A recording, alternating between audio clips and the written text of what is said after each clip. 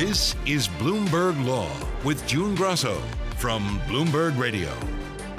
Rage in the sky. Passengers have hit flight attendants in the face, interfered with the flight crew, and refused to wear masks, among other things. I'm not sitting down. I am one last time for what? What you gonna do? My nigga, what? What?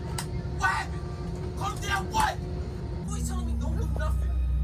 And ladies and gentlemen, we need you to remain. We're going to park the airplane at the gate. Police and authorities will be boarding the plane to arrest the gentleman. The reports of unruly passengers during the pandemic this year far exceeded anything the Federal Aviation Administration has seen in the past, yet few passengers face criminal charges. Joining me is Alan Levin, Bloomberg Aviation reporter.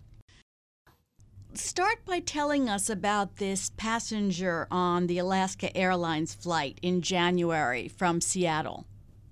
Yeah, that's actually a really interesting case. This was an Alaska Airlines flight in Seattle. It was just about to depart, and a man on the flight allegedly began calling 911, reporting a hijacking. It was quite vivid. He said there was a hijacker who had a flight attendant at knife point. There were multiple calls. The plane, I guess it began to depart, but then authorities notified the airport. Plane was taxied to a secure area. Police came on board to sort the situation out. And during this time, he also called the FBI and made some sort of vague reference to a bomb. Now, once a hijacking is reported like that, you have to rescreen the passengers, and they had to rescreen all the bags to make sure there was no bomb on board, check all the passengers to make sure nobody had a knife that was reported, etc. And under federal law, making a false report of a hijacking is quite a serious criminal charge. It carries up to 5-year prison term along with a hefty fine, etc. But this is sort of what happens to some of these unruly passenger cases. It was referred to the county prosecutor, and under Washington state law, there is no equivalent charge to making a false hijacking report. There are, serious felonies in the state for things like making a threat. But in this particular case, a hoax threat. There was no knife, there was no bomb, there was no real threat. So they've not been able to charge this individual. They're looking at filing charges on a misdemeanor count of making a false report, which is, a less serious matter. And we were not able to determine why, but the case was never referred to the federal government, and no federal charges are being brought. So it sort of illustrates the difficulty in these cases. Tell us about the spike in cases. By all accounts, it's been a huge increase. This year so far, there have been about 3,600 reports of unruly passengers. They sort of run the gamut, but by and large, the biggest category is some form of people not wanting to wear their face masks, which are now required. So either objecting to wearing the mask or not wearing it properly, or becoming abusive to the flight attendants after they ask you to wear the mask. That seems to be one of the biggest common denominators. There also has been a thread. A lot of these events occurred just before and just after the January 6th storming of the U.S. Capitol. And so there's kind of a political thread that runs through this phenomenon as well. In some cases, people were escorted off flights for voicing political views loudly and that sort of thing. So do people actually get arrested? Who arrests them? Well, that's one of the issues that makes it difficult, is that the federal government, by and large, oversees the aviation industry, and that's largely the case when it comes to behavior on a plane. But with only a rare exceptions, there are no federal agents at airports. So it tends to be some sort of a local police force. Each airport is different. Sometimes they have their own police force at the airport, but often it's the state or local entity in which the airport is located. So they will escort people off aircraft. At times they'll make an arrest. But, if the activity occurred in flight, it may not even be in that police force's jurisdiction, and so they may have limited ability to bring charges. We have seen cases where the plane is parked at the gate and the door is open, and there's an assault on a plane, for example. That may fall under the local police's jurisdiction. But generally speaking, when the doors are closed and the plane has pulled back and begins to taxi to the runway, and then also obviously in flight, it becomes a federal issue. And so the powers of the local police are somewhat limited. What about the FAA? Why aren't they handling these cases? So that's a very good question. The FAA, I think it's fair to say, is the entity that jumped in most aggressively here to try to stem this big increase. But they only have civil powers, so they can't bring criminal charges. But they have initiated 95 enforcement actions. And what that allows them to do is to collect fines, but they're not a police force and they don't have legal authority to bring any criminal charges. So when there's an incident, let's say, where there's a physical altercation and someone gets injured, what happens in those cases? Are charges brought? Well, it sort of runs the gamut, but there's a big distinction to be made between two passengers fighting each other, which, is obviously serious and could injure other people, but that's distinct from a passenger hitting and or otherwise interfering with the work of a flight crew. That is governed by a federal statute, and it carries a penalty up to 20 years, quite a serious offense. I would say they rarely charge people who aren't terrorists with that charge to the fullest extent. But we checked the federal dockets around the country, and there were a total of 12 cases filed under that statute this calendar year so far. How difficult are these cases for federal prosecutors to make? These are cases where the witnesses all disperse. You may get statements from flight attendants, but they likely weren't obtained from a trained, FBI agent or somebody who knows what's needed to bring a prosecution. And then it may also require tracking down other passengers who are witnesses. So it can take quite a bit of effort to put a case together. Has there been a push recently to have more passengers criminally charged? Yes. So the airline industry, and that includes their unions, the flight attendant unions in particular, are on the front lines having to deal with this, wrote a letter to the Justice Department last month asking that they take more action to bring charges. Attorney General Merrick Garland was asked about this at a Senate hearing last month, and he said that at least the most egregious cases are clearly criminal matters, not civil, and he said he's still developing a policy, but that they did take it seriously. It's hard when you have such a small number of cases to see any actual trends. I think it's fair to say that so far this year, the number of cases brought, at least under the statute for interfering with a flight attendant, is about the same as we've seen the past 2 years. They range from about 16 to 20 cases per year. Thanks, Alan. That's Alan Levin, Bloomberg News aviation reporter. The U.S. Justice Department will investigate the city of Phoenix and its police department for potential civil rights violations, including sweeps of homeless encampments, the third such investigation of policing since President Joe Biden took office. Joining me is David Harris, a professor at the University of Pittsburgh School of Law and host of the Criminal Injustice podcast. So why is the Justice Department launching this civil investigation? The Civil Rights Division and the federal government can't investigate any old police department and thinks might be doing a better job than it is. The only reason that they can launch these investigations is if they think that there may be a pattern of constitutional violations here. This was certainly true with the investigation launched of Minneapolis police and Louisville police. And here they have information that leads them to think that there is a pattern of constitutional level abuse. So they do this not because there's one bad incident or one bad shooting or even a couple. They do this because they see a pattern of violations of constitutional rights. In the case of the police departments that they've recently investigated in a similar way, in Minneapolis, the death of George Floyd was a motivating factor, and in Louisville, the shooting of Breonna Taylor was a motivating factor. This is based on whether law enforcement is violating the rights of homeless people in Phoenix by seizing and disposing of their belongings? That's the headline allegation at this point. But the Justice Department made it clear that that wasn't the only thing that they were looking at.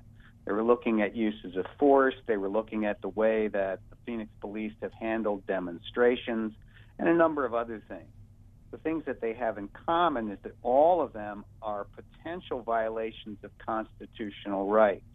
So it's not a matter of not following best practices or making a mistake here and there. It's a matter of finding a pattern of constitutional level wrongdoing.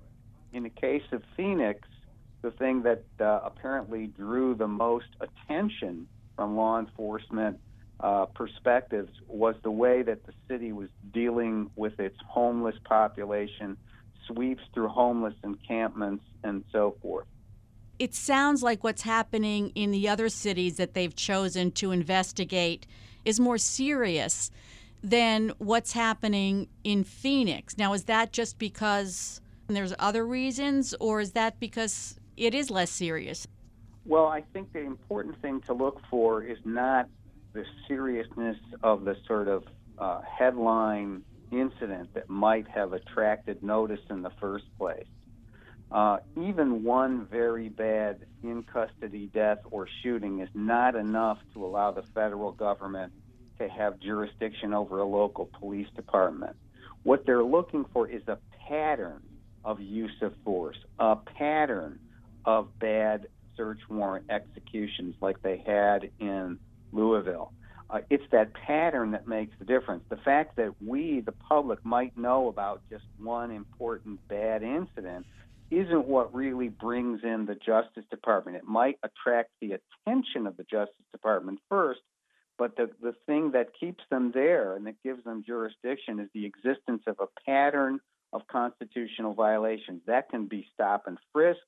That can be the use of force. That can be the way that people are prosecuted, the way that complaints are handled. As long as there's a pattern of constitutional violation, it doesn't require the most serious kind of catastrophe like the death of George Floyd. What's important is whether or not there's a pattern of violation of the Constitution. If you have that, it's enough to give the Justice Department jurisdiction. What I found interesting was that Attorney General Merrick Garland said, "Too often we ask law enforcement officers to be the first and last option for addressing issues that should not be handled by our criminal justice system." Well, it's very interesting to hear how he talked about it, because what it was an acknowledgement of what many of us have come to understand really only in the last year, and that is we look at police as the answer to everything, and they're clearly not. They're not trained to respond to mental illness and mental health crisis. They're not really trained to respond to crises of homelessness or drug addiction, and too often they're the only agency in any given city that may be available to do those sorts of things, and they're given those tasks, even though we could easily imagine that an agency made up of social workers or other kinds of people would be better suited to these kinds of tasks. Police are police. They're going to use the tools that they know and the training that they have. And so what Garland is saying is that he's acknowledging that maybe police weren't the right ones to do this. Maybe it's not their fault that they got sent in like that. But in any case, since they were there and they were given that job, the end result may have been a pattern of constitutional violation. So it's a way of talking and addressing a problem that acknowledges the difficulties that law enforcement has been forced to confront that maybe aren't really in its wheelhouse and that aren't the best suited for police. We should have other agencies doing that.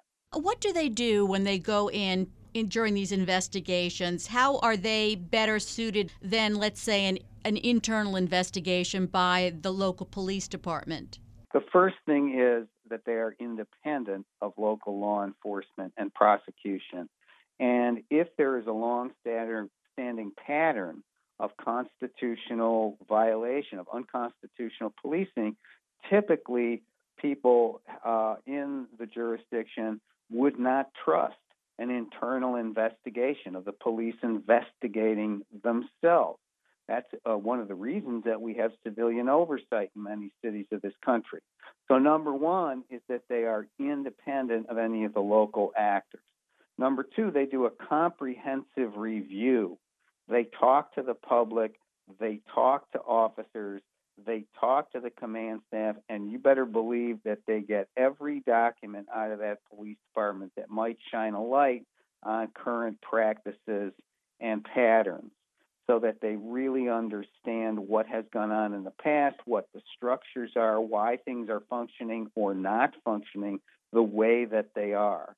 So it's a very deep and comprehensive look at how the department is operating on a day-to-day basis, month to month, and year in and year out, so that they have a full and complete picture. And they do this with input from all of the stakeholder groups you can think of, from the public to the inside of the police department to the police unions. I think in the past, and I say this from the point of view of Pittsburgh having been the very first big city to undergo one of these consent decrees back in 1997, in the past they wouldn't do such a thorough job. They wouldn't talk to all the stakeholders. They might not talk to the public, and therefore they didn't always come up with the best answers.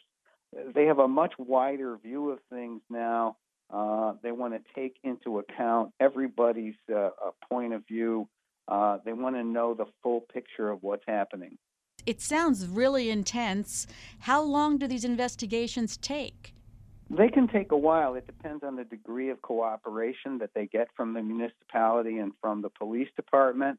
It depends on what kind of resistance they might meet internally in the police department, and how many stakeholder groups they figure they need to talk to. Already I was reading that in Minneapolis and in Louisville, where they've been working on this already for some months, they've talked to something like 1,000 different people in each of those places. So you'd expect an investigation that will last months. The most important thing is that they be thorough and that they get it right, so that they can come out of it with a comprehensive plan for rebuilding, reinforcing, even recreating the necessary structures to give the people of Phoenix policing that obeys the Constitution and that gives them the kind of public safety service that they need. So they take the time that they need. If there's more resistance, it takes more time. Since Garland became the AG in March, there are 3 civil rights investigations of police undertaken by the Justice Department. What does that signal? Is it too much, too soon? No, I don't think so, because the incidents and the precipitating events in both Louisville and Minneapolis told you from the first minute of the new administration that there would be pattern or practice investigations in those cities. I think that was a total non-surprise. This is really the first one, if you look at it that way. And launching the first one in the first few months of the administration, no, I don't think that's too much too soon. I think that we should expect more of these. We know that the Trump administration basically shut this process down entirely. Former Attorney General Jeff Sessions went into that job announcing, well known as an opponent of these investigations, that there was going to be no more of this stuff. He considered it wrong, even though it's the federal statute that authorizes it. And Attorney General Bill Barr was really no better. And so it's not a surprise at all that we have the first of these in Garland's first few months, along with the totally expected investigations into Minneapolis and Louisville. So in the past, it usually ends up being a consent decree. How have these worked out in the past? Have some of them worked better than others? Yes, in a word, absolutely yes. Some of them, the process has been much longer than anybody would hope. In at least one case, New Orleans, they needed a second intervention when the first proved inadequate. Here in Pittsburgh, where I live, the first consent decree to ever be done in a big city did a lot for the police department in those 5 years that it was in effect. But within just a couple more years, there had been a turnover of mayors and police chiefs and so forth, and there were very few people in the higher echelons of either the police chief of the city that was very committed to the agreement anymore, and therefore it kind of fell away. In Cincinnati, it did really transform that police department, and it's a much better police department than it used to be, even now, almost 20 years later. So some of them have been more successful than others. I think that's fair to say. Are they costly? Yes, they are. But the price of unconstitutional policing, people need to remember, that has a price too. It has a price in the confidence of people in their police department, their belief that the police department is legitimate and is on their side, and then, of course, the millions and millions of dollars that many cities have to pay when police officers violate the law and the Constitution. They have to pay those in damages. So any thoughts about the cost of these things and the length of time they take, you have to compare that to not doing them. And there is a substantial cost to lack of intervention as well. Thanks so much for being on the show, David. That's David Harris. He's a professor at the University of Pittsburgh Law School and host of the Criminal Injustice podcast. Remember, you can always get the latest legal news on our Bloomberg Law podcast. You can find them on Apple Podcasts, Spotify, and at www.bloomberg.com/podcast/law. I'm June Grasso, and you're listening to Bloomberg.